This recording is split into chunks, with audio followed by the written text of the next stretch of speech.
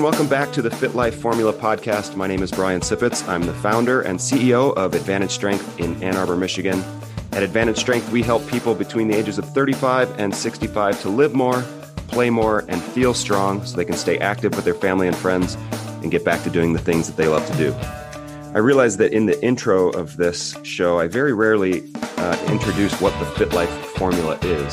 If you've been listening for a while, you know what it is, but if this is your first episode or you're just getting into the show, I'll share that with you here. The formula is really simply 3, 2, 1. It's 3 days a week of something that you love to do, something active, something that gets your heart rate up a little bit, something that you really, truly enjoy and can't wait to do. And then 2 days a week of strength training, and then one workout that really challenges you, that really pushes you. And what we usually say is one workout that just sucks to do. The Fit Life Formula is a show for the members of Advantage Strength and anybody else who's interested in living a healthful life, being strong, being active, and doing that for as long as they want to, well into old age. And so we're going to be tackling topics like fitness, nutrition, mindset, training, anything like that that's going to help you keep moving, stay healthy, and live your best life. Today is a special guest with us on the show, and this is somebody that I've known, two people that I've known for a long time. I've been customers of theirs for about 4 or 5 years now. And with us today, we have Tom and Vicki Zilke from Zilke Farm Stand in Milan, Michigan. Thank you two so much for joining me. Our pleasure. We're pleased to be here.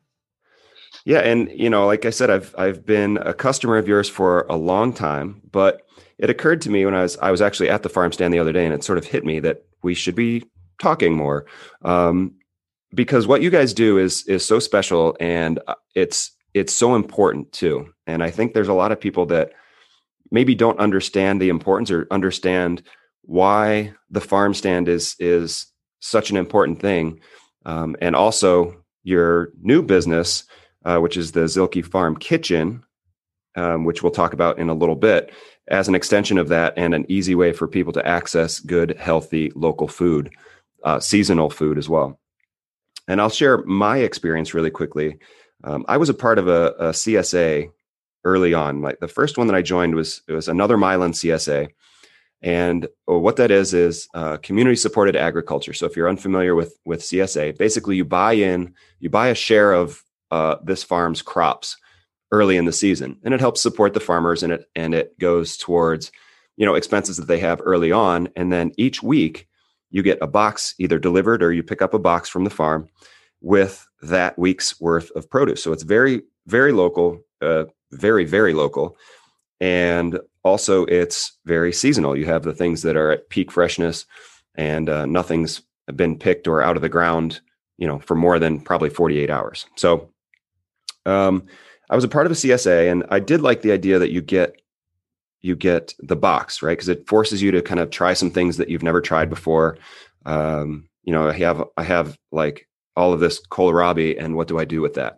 So I had to do some exploring and thinking about what to use that for. But it is a good way to open your horizons. But then I found the Zilke Farm Stand. And so same sort of thing, you buy in early, but at the farm stand, you stop in and it's this cool little barn, and they've got it stocked with produce. Some of it is theirs. Some of it is other local farmers and other local products. And you go in and you basically shop for what you want and what you need. And so I really liked the idea of just being a little bit more flexible with their CSA. And then the more I learned about the farm stand, the more interesting it got. And so Tom and Vicki are here to talk to us today about their story, why the farm stand is so important, and why and why what they're supporting is so important as well. And so I've talked enough here in the beginning. Tom and Vicki, I would like to hear your story. I think it's super interesting. This is a second career for you guys. Tell us about how you got started and sort of what drove that change for you guys. Go ahead. We just looked at each other and said, go ahead. Yeah. I think Tom should start because he's the original farm boy. You grew up on a farm. I grew up on excuse me. I grew up on a farm down in Deerfield which is about 17 miles south and west of us here. And always enjoyed agriculture. At about age 17, my dad announced to me and my twin brother that there was no future in farming, so get off the farm. So I went to Michigan State, got an education up there in landscape nursery management, came out of there and had a very successful landscaping business for about 20, 25 years. And just got burned out on the collecting end of that and went to work with another fella. And in that time frame, I was only working about 40 hours a week, and I'd been used to working almost double that. So we owned 5 acres in the house out in the country. I started putting some tomato plants in and some different things like that. Yeah, I would come home from work and he'd have another 96 tomato plants that he bought. So when you say some tomato plants, this is not recreational tomato so let me plants. just put that in context. Okay. I put in a few tomato plants and I'd come home and, we already had 300 planted and there'd be another, 2 flats of 48. So another 96 tomato plants. And so actually that's where I started to challenge him to say, yes, I appreciate your agricultural skills. And yes, I appreciate having all of this wonderful food for our family. But we can't eat the amount of produce that's going to come out of 400 tomato plants. Time out. Think about where this food is going to go. I'm not, I don't want you to grow it just to put it into the trash. I want you to think about how you can use your skills to improve the lives of people around you.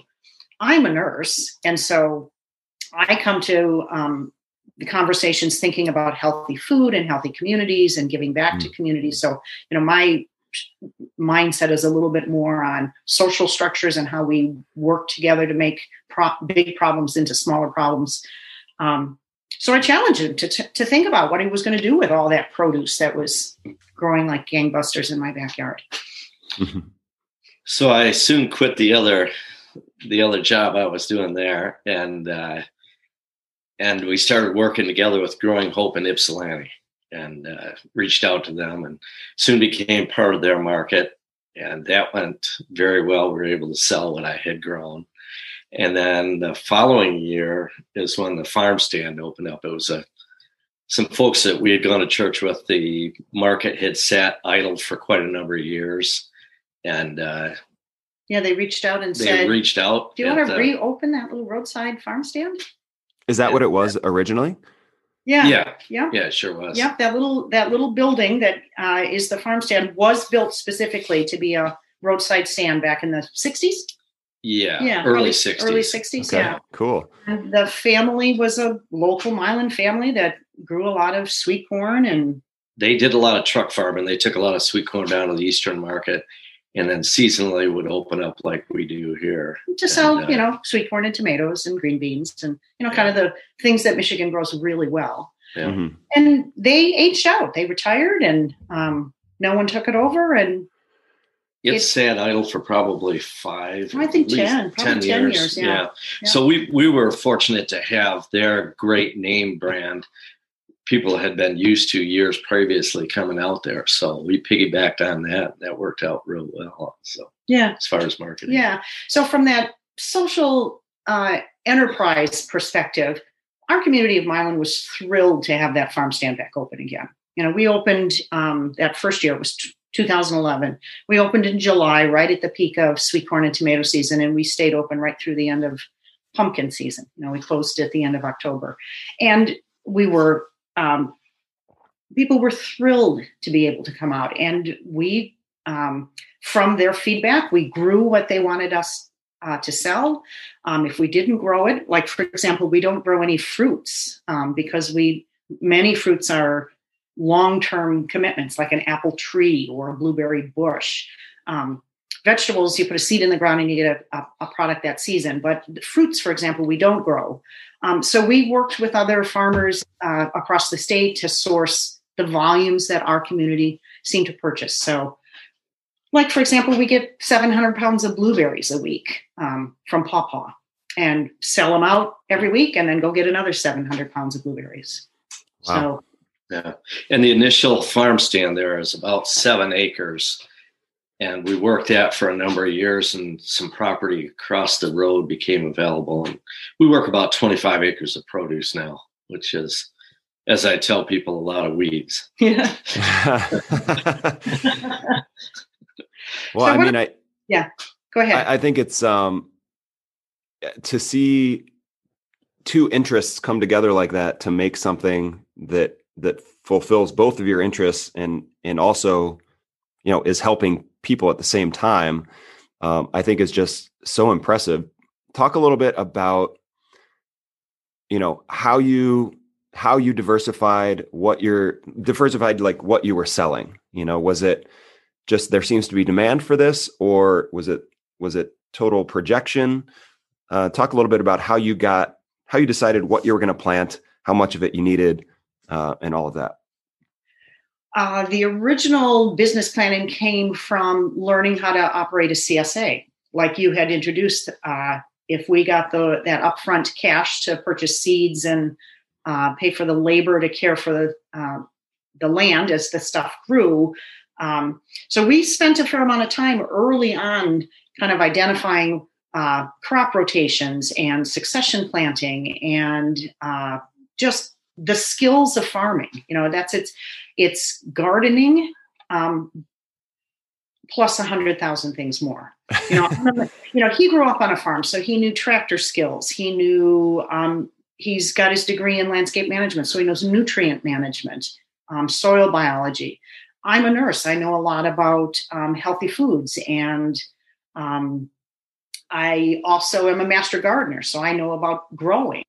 And I'm a mom, and so I know about food and how to get kids to eat healthy food. So all of those various perspectives really clearly pointed to that we kind of had all of the skill sets covered between the two of us, that we could start at this new farming business in our 40s and be successful at it. And of course have been. We've been at it now, is this 11 years or 12 years? Just finished 11 years. Yeah, just finished year 11. So one of the things I'll point out also, we early on tied in with Michigan State, their extension as well as their professors over there. And they were so eager to come down and do trials at the farm. And every time they came down here, you're able to pick knowledge from them on new products that were new crops that we could be growing that would help the community out.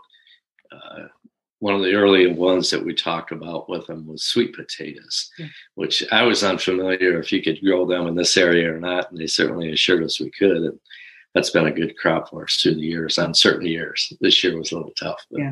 Yeah. Wow. So it really is a team effort, not just with you guys, but with, the people who support you. You have a whole support staff that you can go to for help. That's great. Absolutely. Yeah. Well, I want to close the loop here because it didn't end with the farm stand. You went on to then, boy, I'd have to say maybe 3 years ago. You can correct me if I'm wrong, but opening the Zilke Farm Kitchen in town, about probably less than a mile away from the farm stand. So talk about the farm kitchen, the purpose, and where that came from.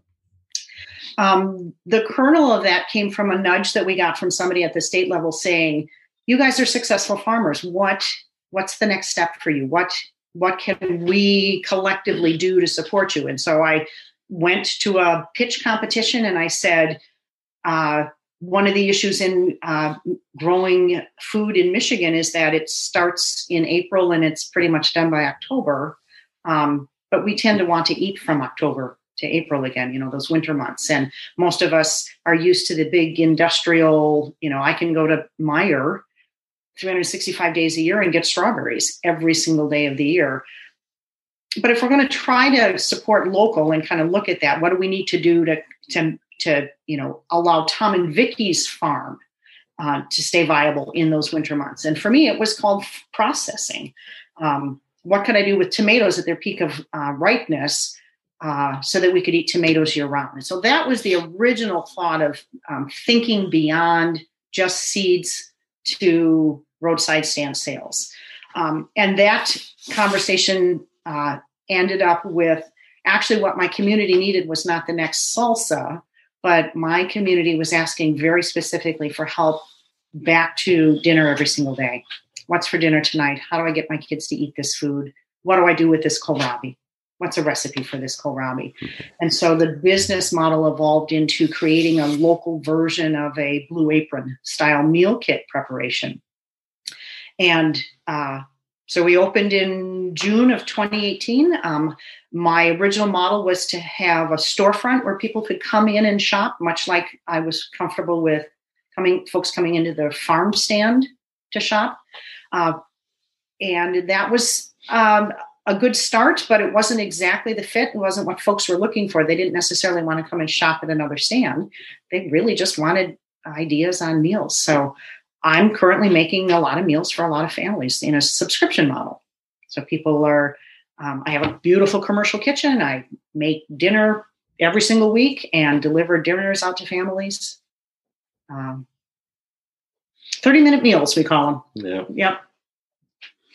I'm sure Rachel Reyes probably trademarked that in some way, shape, or form, but the idea is just awesome, and I think that is one of the biggest hurdles is if you are unprepared for dinner, if you haven't kind of like we always encourage part of your weekend should be sort of at least halfway mapping out your meals for the rest of the week. Thank you. That's a huge, yes, that's a huge thing. As a nurse, it's the same message I was having. Put a little bit of preparatory work so that you're not making really poor last minute decisions. Driving through McDonald's because the kids are hungry, when you could have had, a prepared healthy snack, even an apple in the car, when the kids are hungry. Yeah. So, and I imagine there's a big education piece there too. Have you found that obviously your customers are going to know how to implement this subscription model that you're using. Have you found that there's like a learning curve there for people? Was it hard to get your customers or people who eventually became your customers to understand the importance of having a ready-made take home and prepare meal, or what would you call it? Almost take and bake, but not exactly. Finish. Yeah. Talk about that. Yeah. So our number one seller are our meal kits. So I, for example, create the recipe. I prepare the vegetables. So the carrot doesn't come to you needing to be peeled and chopped. I've peeled it and chopped it already. And I've made the sauces. For example, if we're offering a stir fry, for example, the meat has been cut to the right sizes. It's been seasoned. It's packaged in another container. The vegetables are all washed and chopped and portioned. And then in a third container, there is the sauce, a teriyaki sauce or sweet garlic sauce or whatever whatever the stir fry sauce is for that particular recipe. And then the instructions are there that start with, this is the equipment you're going to need. You're going to need a fry pan or something that is like a wok. And you're going to need some vegetable oil. And you're going to start by heating oil in your pan. And so the instructions are just very simple. You do it in this order. And in 30 minutes, the dinner has come together. And it's less about teaching people how to cook and more about helping them reduce those barriers to get to the people they want to be. And most of us want to be successful adults. We want to be sitting down at the dinner table. We want to be having conversations with our family. We want to be having the opportunity to share stories about our days. As I tell people, around the dinner table is where I learned to have an opinion and a voice. And I did that in a very safe environment with parents who loved me. And I learned that around the dinner table. There's so many things I learned around the dinner table. And as a nurse, I want us to work really hard at raising families that can talk about difficult topics with compassion, with understanding and respect. That's so interesting too. And we see this a lot in fitness. It's the start that stops most people. It's the paralyzing idea of, I've got to make a whole meal. What am I going to use? Should I use this or that? And there's so much misinformation out there about food, about what's healthy, what's not. And so to have that decision made for you is a total green light. I know that, so if you're a customer of the farm kitchen, you're going to say, I have this meal that I know is good for my family, and all I have to do is follow the instructions. Right. And so that's such an important thing, because there are a lot of people who don't have cooking skills. Maybe they've relied on frozen prepared meals, or maybe it just wasn't something that was passed along or something that was done in their house. But to introduce cooking in that way, and to kind of tee things up and make it an easily prepared meal that's also healthy and that's also going to bring people to the dinner table is such an important thing. Thank you. It does keep us going when the times are rough. We're a mission-based business. We have always felt that we don't do this for the dollars. Obviously, a business has to be sustainable for the people that work for it, for the planet that it relies on, and for the profits. We can't do this for charity, but it's not the only leg that we stand on. Our mission is to, number one, serve our community by creating. In this case, we create a lot of jobs in this community. We hire local people. Certainly at the farm stand, we often are hiring kids for their very first jobs. And in that, they're learning the lessons that are important to learn as a teenager at your first jobs, like showing up on time, by working hard, by enjoying the work that you're with. I think one of the side benefits is that we have a phenomenal marriage, and they get to see us being happily married, which includes how we negotiate differences of opinion. We do that out in front of people, and they are exposed to yet another example of a healthy relationship. They're given opportunities to work on things that they want to work on. If they're old enough, we even let them drive tractors. Which is always a landmark. Oh, such a landmark. When they get to that stage. Yeah. So, our mission is to, find a business that allows us to be together, because that's an important part of our lives, that allows us to serve our community by giving good jobs, and allows us to improve the health of our community, whether that's the economic health or the physical nutrition health. We're not out there selling French fries and cigarettes. We are actually really doubling down on the fact that healthy food makes a difference, and healthy food shared around a table is probably the lever that's going to allow us to move forward as a community. Well, and to continue with the community and sort of the economic health of the community too, you're not just hiring people, you're patronizing other farmers, and you're helping other farmers out along the way. How does your relationship work with, maybe you aren't growing something in this particular season, but another farmer is. So talk about your relationship with other farms and how that support circle goes. One of the best examples that comes to mind for me is when there are new and beginning farmers getting started and figuring out their growing practices. It's not uncommon for them to have a glut of something. So they've grown 100 heads of lettuce, but only 30 sold at their market. And they've got 70 heads of lettuce that need homes, that need to be eaten. We have enough capacity and enough flexibility and systems in place for food safety that we can bring in product from other farmers and get an outlet for it. Exactly. And also meetings that occur. I'll get together with some local farmers. Example, there was a couple of young fellows that were starting off this winter, and we reached one another as far as things that they would grow that we needed, and vice versa. Right. They have a little bit of a stand. So we were certainly willing to help them out getting going also. The more good, healthy food that you can get into a community, obviously, the better off we're all going to be.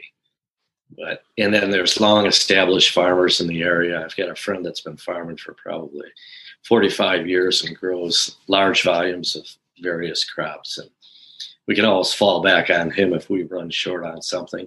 Obviously, some years, some crops do well, and other years, other ones do well. And you just never know until the time at which you harvest.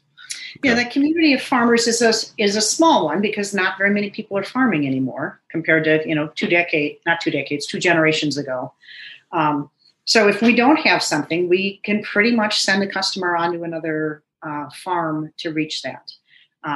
And sometimes customers are looking for produce that's organic. We're not certified organic, even though we use organic practices. But our folks are looking for certified organic products. We can send them to farmers that have certified organic farms. Yeah. Touch on that a little bit. I think that's a super important point. I would say if you go to the farmer's market, again, correct me if I'm wrong, I would say 90 to 100% are using organic practices. But that certification is expensive and sometimes out of reach for small farmers. So talk about that. Like, what is an organic practice, and what is the difference between using organic practices and being certified organic? Excuse me. Excuse me. The certified organic, we started off, we were abiding by the principles of being certified organic. We never went through because of the paperwork involved. And I guess that was the primary thing, was probably the paperwork involved in certifying out. And we were more interested in people getting to know us as farmers and know our practices, so they could come to the farm anytime they wanted and see that we were not out there spraying, doing different things like that. As far as, there are certain crops that are just really difficult to grow organically. The one that comes to mind is sweet corn. It's just extremely hard to grow that way, difficult to get.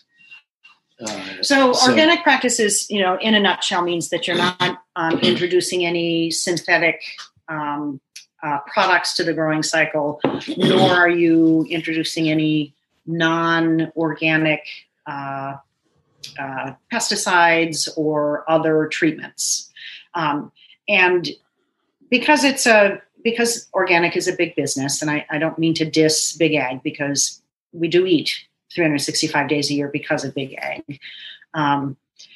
The list of approved applications gets longer and longer and longer every year. Yes. So for us, being certified organic was not what our customers were asking for. They were actually asking for a relationship with us. They were asking for access to healthy food grown locally. And then none of that was the requirement for organic. Now, other farms, because they have different customers, for example, not a personal relationship with a customer that might come to a farm stand, but instead have a customer like, for example, Whole Foods. Whole Foods requires certification. Generally, I mean, it often will require organic certification, just as a baseline agreement that we all are speaking the same language, and that works very well for some business models. But that doesn't fit our business model, so we just did not and have not done the actual certification. However, doubling it back around on that, we have one earth, and we know how to grow things, and we don't use synthetic fertilizers. Because if we have a problem with a crop and it really looks like there's a heavy bug infestation, I've been known just to work that crop back under versus going out there and using some. If the only thing you can do is put a heavy chemical on it, I'd rather wipe out that product than I would spray on that ground. Yeah. Well, and that leads me to kind of my next question is we've heard that local eating and keeping in with things that are seasonal and that are coming to you from close to home is a healthier way to eat. Can you touch on that and maybe sort of the industrial food supply and what the difference might be between eating local and seasonal versus getting your strawberries at Meijer in February? Well, I'm going to answer as the nurse first. And I would rather that a family buy those strawberries 365 days a year if it means that they are increasing the fruit and vegetable intake of their family. The need for healthy food is larger than the need for local food. And I think I'm going to be pilloried for having said that. But we need good, healthy food, and good, healthy food comes in a lot of forms from a lot of places. On a bit bigger picture, go ahead. It's as far as the taste when you're the sweet corn that's harvested. You got a frog in your throat. So he's bringing up the concept of the flavor of those strawberries that are available in Meyer in February don't hold a candle to the strawberries that we grew and picked in June. Right. Mm-hmm. And if families are organized enough that they can freeze those strawberries and have freezer space and bandwidth to thaw them and serve them in February, it'll taste just like a June berry. Mm. So coming back around, yes, local food's very important. And the flavor is better. The nutrients are better. The sweetness is better. Yeah, absolutely. But on a broader perspective, the community is stronger. We have jobs, we have businesses. I mean, it's such, Brian, it is such a complex thing. We can't cover it in 30 minutes. I bet. But we often have people come into the farm stand, and one of the questions they ask, when was this sweet corn picked? Mm-hmm. Versus, because people can tell the difference on the sweetness of that corn if it's picked that day.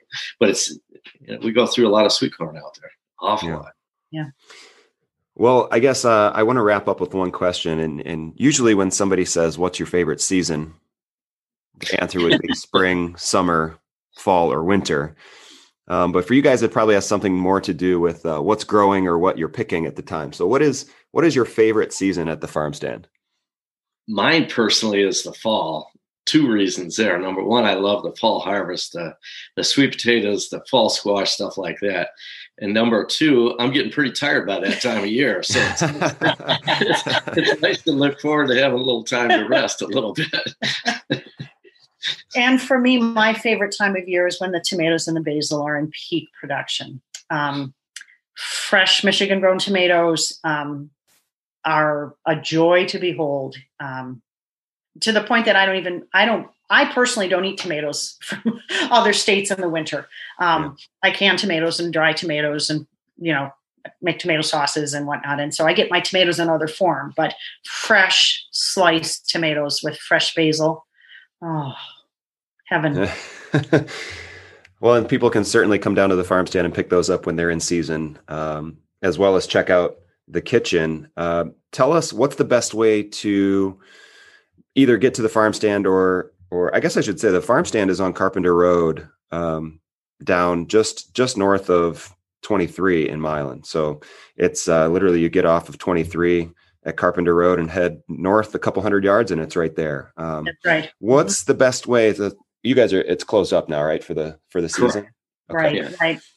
So what's the best way to check out the kitchen or get in touch with you guys and see what you're doing?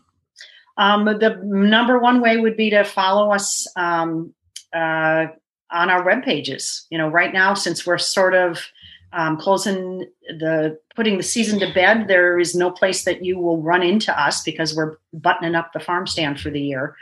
So Facebook, obviously, would be one place. Good old social media. Follow us on Facebook, Zilke Vegetable Farm and Zilke Farm Kitchen. There's 2 pages. And then the 2 web pages, which don't get a lot of love, but I do try to keep them updated. And those are ZilkeVegetableFarm.com and ZilkeFarmKitchen.com. So that's probably the best way. You can sign up for newsletters. You can certainly send us an email, ZilkeVegetableFarm@gmail.com. got a little theme going there. Got a monopoly on that one. Yep. That one we've got. It made sense when I was starting the business, but man, I have typed that string of letters way too many times in my life. Well, and so, if you go and you take a look at that now, you did mention that there's going to be a new online ordering platform for the kitchen that includes home delivery. So what's the timeline on that? When should people expect that? Well, that's one of the things that is moving slowly because it's a little bit out of my control. There's a lot of tech stack work happening in the back end. But I hope to have things up well before the first of the year. We'll see what COVID and what the fall brings us. But the existing online market system is still working, and people can take a look at that and try us out, or they can wait for the news that I'm going to have this newer, shinier, prettier one that's going to have more services attached to it. Very nice. Well, that's about all I have. Any parting words for us as we wrap up here? Nothing. You should have asked that before we started, so we had something wise to say. I want to thank you for being the kind of person that understands how complex our community and our health is, to understand that that we can't do this alone. So I appreciate you being interested in our story and allowing us to have a little conversation with you about our efforts to make our little community a better place and to improve the health of people one at a time, one meal at a time. Appreciate the opportunity to tell our story, and appreciate your time. No, it's my pleasure. And, we are kind of, I don't want to say fighting the same fight, but we are encouraging a lot of the same things. And so it was a really natural fit here. So thank you so much for listening. Vicki and Tom, thanks so much for jumping on with us. And if you're listening again, reach out, check out Zilke Farm Kitchen and Zilke Vegetable Farm. You guys won't be disappointed. So until next time, be sure to follow the Fit Life formula. That's 3 days a week of something you love to do, 2 days a week of strength training, and 1 workout that just sucks. We'll talk to you next time.